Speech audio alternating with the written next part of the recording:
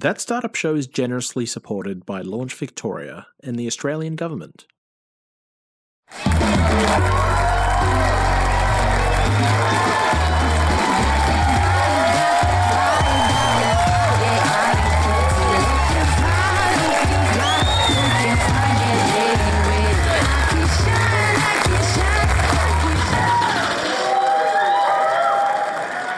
Hello and welcome to Season 2 of That Startup Show. My name is Benjamin Law and I'm thrilled to be here to guide and celebrate your startup success with my fellow host, Ray Johnston.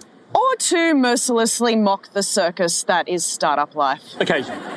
Tonight's episode is all about the legends of the startup world and the myths. Aren't myths and legends the same thing? Well, that is a common myth-conception, Ben, which means it's complete BS. Whereas a legend is only partial BS. Basically, yeah. Look, everyone wants to be legendary, but it's probably best not to be totally mythical. So is the startup story a fairy tale where you all live happily ever after?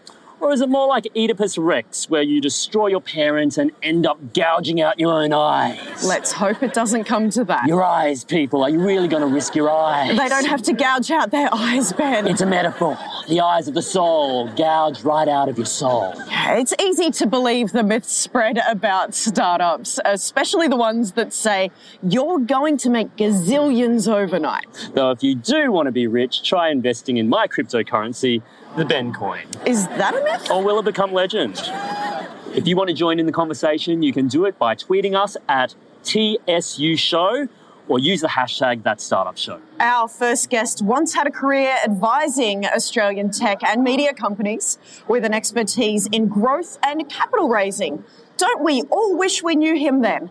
But these days, he's the CEO of the world's largest graphic design marketplace, with offices in Oakland, Melbourne, and Berlin. From 99 Designs, please welcome the legendary Patrick Llewellyn.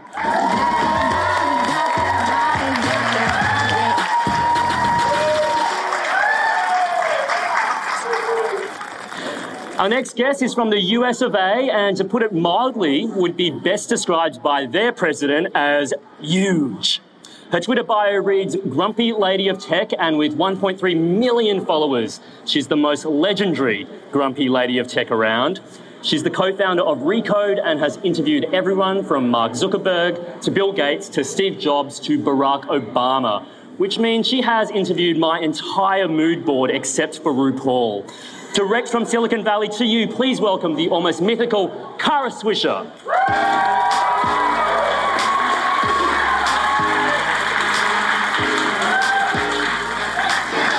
Welcome, folks. What a way to reboot that startup show. So to kick things off, we're going to start with a short warm-up game to find out how well Kara and Pat know their entrepreneurs. It's a game we like to call Legend or Myth. So we're going to ask you whether the following tales about the world's biggest entrepreneurs are justly legendary or plain mythical. So first, let's test your buzzers. Patrick? Yes, that's a very sweet sound. Kara? That's an even sweeter sound, thank you.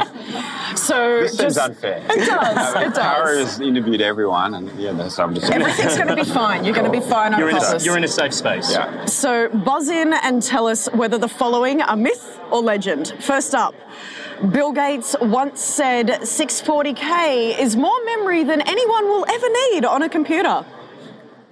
True. Yep. He said it. He did. That's actually a myth. So question 2. Whilst in kindergarten, Oprah wrote to her teacher and said, I don't think I belong here because I know a lot of big words. The teacher immediately agreed and skipped her to the first grade. Myth or legend? Legend. Legend. That is technically true, making it part of the O fable and one of my favourite things. And if I could, I would give you a car right now, and you a car, and you get a car, and you get a car, and you get a car, but I don't have any cars, so none of you get cars, I'm sorry. It's a sad day. Now for our final question, Elon Musk was such a big fan of the X-Men that he named his child after Magneto's alter ego, Max Eisenhardt. I don't know. Someone guess. Myth. Of course, that is a myth. It was, in fact, the head of the X-Men, Professor Xavier, although it is possible that a child who can read Elon Musk's mind might destroy the world. Or maybe he'll take us to Mars in a self-driving rocket with the moon as a petrol station. He will do that, you know, just as soon as he gets home from the cave. So that's the end of the game, and the winner is... unimportant. But thank you both for your excellent quiz personship. What is the most enduring misconception or startup myth that you've encountered? Cara? I'd say the most enduring startup myth is that they're actually smart. Oh. You mean Sorry like to everyone in the room. the startup entrepreneurs are Yeah. smart, or that they have to be smart? No, that they're as smart as you think, that they have all the answers. I think they become smarter as they get wealthier, and you give them more credit. Okay. Is it a prerequisite to making a startup successful to have those smarts in the first place? No. Right. You can develop them. I think luck has a lot to do with it. And I think myth develops afterwards that we tell ourselves about these people. But in a lot of cases, it's just the luck. What about you, Patrick? What's one of the most enduring misconceptions or myths about startups? That launching's the hardest part. I actually think every stage is hard. You get the launch done, and then you're into the next phase. Scaling's tough. Every step's tough. So it's an endurance race, It is. every step will just be as hard as the last. Yeah, exactly. I'd like to tell it some other way, but it hasn't been my experience anyway. Fantastic news. Execution is the most important part of what everybody's doing, and timing. Yeah, I mean, that's right. I think the other myth may be like money solves everything, right? Like if I raise more, I spend more, Right. I make more. This is an important aspect of it, but ultimately, I don't actually think that's the important part either. It's actually all about how you engage with your community, where you come out of it, where your staff come out of it. You're trying to create something enduring, and money's not necessarily the thing that brings endurance. eBay never spent all its money. Pinterest didn't spend all its money at all. Yeah. In fact, they just had it, but that was different. Right. And can having a lot of money at the outset sometimes be a liability that this is money to burn? I can go into companies and I see some of the offices, and if they're too overdone, which many of them are, I worry for the companies if the kombucha is too fresh. So it is actually exactly like Silicon Valley, the TV show, then? Yes, it is. Yeah, it is. No, it's a lot Fantastic. more than you think. That's all we need to do. Just watch Silicon Valley and not make any of those mistakes. Yeah. But now we're going to dive a bit deeper with our panelists and get their take on this week's theme. So, Cara, in recent times, we've been confronted with some brutal realities about what were some of our favourite tech companies. Mm-hmm. What have we learned, and more specifically, what can startups learn from those lessons?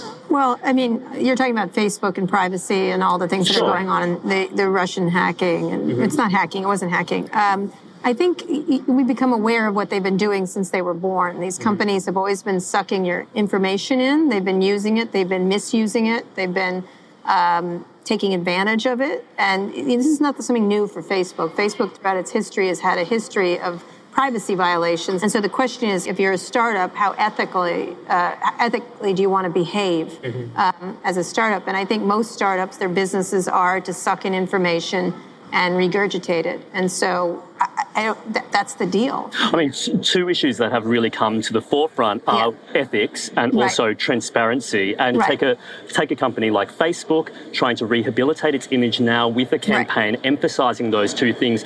Are they worth emphasising from the start when you start making a startup yourself? Well, one would assume, but if your business is advertising, and you can suck in information, your business is sucking in people's information and using it. And so that is your business. Facebook is what it is, and to pretend otherwise is to tell yourself a lie. And so every click that you do for them makes them money. You are they don't like to hear this, but you are the product. If you're fine with that and fine with the privacy implications, and you trust these companies like Google, Facebook, Twitter, all of them, that's a question. Twitter just got rid of 70 million accounts that were fake. Why didn't they do that last year? Why didn't they do that the year before? Why? Because now they're getting pressure. So you have to wonder, what they're doing wrong now. The revelations about Cambridge Analytica and Facebook were a massive scandal when they happened. Right. But at the same time, Facebook is such a massive behemoth. So does something like that scandal actually do lasting damage, or is Facebook a company that's largely impervious to damage? Well, the stock is still as high as it ever was. Mark Zuckerberg's as rich as he ever was. I think people are using it. They're seeing no lack of usage. I think what's going to kill Facebook is what kills every other tech company over history, which is lack of innovation, a better product that comes along, the next big thing. I mean, we once thought Microsoft was going to rule the world, and they aren't. So there's a company right now that exists somewhere in the world in the mind of someone that's going to replace Facebook. You think that's there already somewhere, but you don't you don't know what that company is, and we don't know what it is yet. I don't know. I don't know. Maybe it'll be an AR, VR. You just don't know what the revelation is going to be, and I think that's what's exciting about tech. At the same time, this is a company that there's never been a company that has touched more people across the globe than this one. This is really, it's the entire human race is somehow affiliated with either Instagram or Facebook or WhatsApp or Oculus maybe someday. So it's quite a powerful company, but we'll see where it goes. Some people in the U.S. think it should be broken up because of that, but we'll see. Probably not. What would it be broken up by? Laws? If you had politicians with any backbone, but we don't. And I'm so sorry for Donald Trump. But then you gave us Rupert Murdoch, who created Donald Trump. Yes. So it's an even split. Thanks, Australia. We can say nothing because we want to continue to have jobs in media. Yeah. he came to the U.S. as an immigrant, right? It's your problem now. Yeah, thanks. Thank you. Well, the world's problem, really. Patrick, what are the biggest lessons that you've learned throughout your journey that you could pass on? And I want you to bear in mind that I will be fact-checking everything that you tell me on Wikipedia, which is very reliable. Yes. Look, for me, the power of observation's been really important. Where our founding story is a little different in that we observed a community that was in a forum doing what we do. We're able to take that community and work with it and create, a pretty amazing platform. And now I see, observation powering everything that we do within our organisation. I was taught very early on about the power of listening. My first job out of university was a sales and marketing cadetship, and I was taught that, the first thing, selling's all about this, not about this. And, I think that's been really valuable to me in business. The reality is everything we do is driven by our community, our customers, and the way in which we observe them, observation of competitors, and then listening, most importantly, listening to the team that works for us, because they're the ones who, power the business. There's no evil genius at 99 Designs. We're actually only as good as the sum of our parts, and so that is the community and then everyone who works together. Do you think that's a bit of a common problem, the talking without listening? Because there is so many people out there with great ideas. They've come up with the best idea ever, but sometimes there's a bit of a lack of sounding out as to whether the audience for it exists. Does that community really have to come first? Understanding your audience is at the heart of all problems. And I think most of the time we hear of startups, the ones who aren't successful, the ones who don't know what their audience is, right? They are trying to solve a problem that may not exist other than for them. And so for us, that's why we were lucky, because we could see this audience interacting naturally, which we will then be able to take. I think, I think not listening, not sharing early, I think particularly for the Australian audience, one of the things that Cara has seen in the Valley and I saw firsthand in the Valley is everyone's keen to share with you their ideas. Whereas here, I still get told that I need to sign an NDA before someone will actually tell me what they're doing, which at that point I turn off and say, thanks. But so I think that notion of the idea behind the Valley and the sharing is your ideas will get tested a lot more robustly. And so you can actually start to learn the pitfalls of what it is you're trying to attempt. Because Cara said it best, execution is everything, and ideas come and go pretty readily and freely. And there's a million amazing ideas out there that are still to be executed, but it's that execution part that comes. And I think that comes mostly from observation and listening. I mean, listening is one thing, but then to be able to respond to it and then, as you say, execute it is another that requires agility and that requires resources. So how easy is it to be responsive and to be agile? I think it's a constant challenge. I think it's hard. We obviously set out plans every year. You create a plan to break it, and so that agility is part of that, but that comes from being aware enough to observe. Funding's an issue for everyone, like resources, so you actually always are trying to make the best decisions of what you have, right? So how is this team going to be best deployed? How do we take advantage of our workforce or the capital that we have at hand?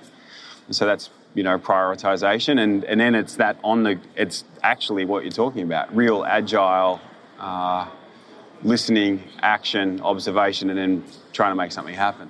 Do you think there needs to be more collaboration between startups?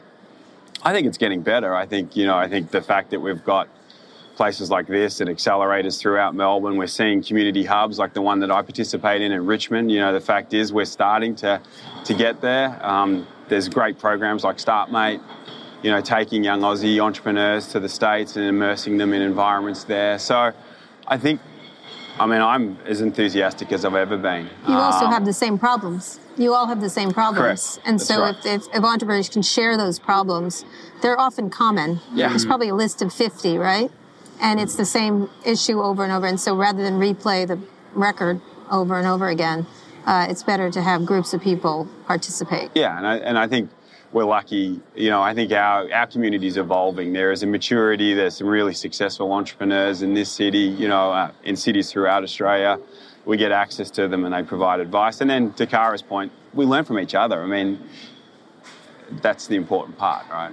So, folks, one enduring idea about entrepreneurship, perhaps perpetuated by certain TV shows, not us, is you need decent investment to start to become a unicorn. How true is that? How fundamental is that significant first investment in making a startup grow? In Silicon Valley, there's so much money. We use the expression, there's not enough rat holes to shove the money down. And so there's so much money. Capital is not the problem. It's never the problem. But when that money gets burnt up, do people feel burnt? Are they less willing to trust to invest again? No. Travis Kalanick has a new fund. No, not at all. I think capital is the last problem you have. The first problem you have is talent, getting the right people. Obviously, product is critical, although you can have a great product, and if it's badly executed, it doesn't matter. So I think product and people are the two key things. Everything else doesn't matter. Mm-hmm. Does that resonate with you, Patrick, that initial significant investment is not necessarily a prerequisite to success for a startup? Well, absolutely. We bootstrapped for 3 years, right? You look at Australia, some of Australia's, arguably our most successful company, Atlassian, was bootstrapped, right? Mike and Scott didn't take money for 12 years or something. So, I think that does resonate. I don't think in Australia there is not a lot. There's not nearly the same level of capital. No, not the same number, but I don't think it's money that... No, it's always execution, right? It's, and access to talent is critical to that.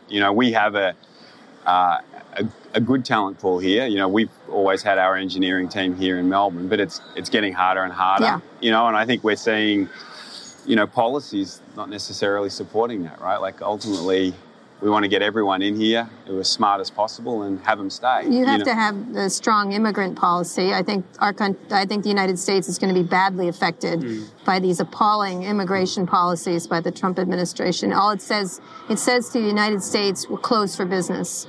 And does that mean other countries will take advantage of that? Either the people will stay in those countries or they'll go back. Look at China. They're going crazy with entrepreneurship there because the government is being incredibly supportive of it. Now, it's a very different system there, obviously, and some of the values that around surveillance and everything else are troubling.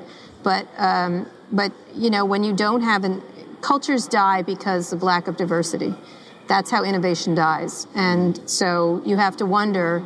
The U.S. leads the world in innovation over the past 10, 15 years. What's going to happen? Whether it's going to be in Tel Aviv, which is also entrepreneurial, or India, or anywhere else. But I can sure tell you the messages the United States is sending right now and the attacks on the tech industry by this administration, it says to me that there's a lot of opportunity elsewhere in the world for entrepreneurship, for sure. And that's all we have time for tonight. Will you please give it up for our panel, the one and only Patrick Llewellyn and the legendary Kara Swisher.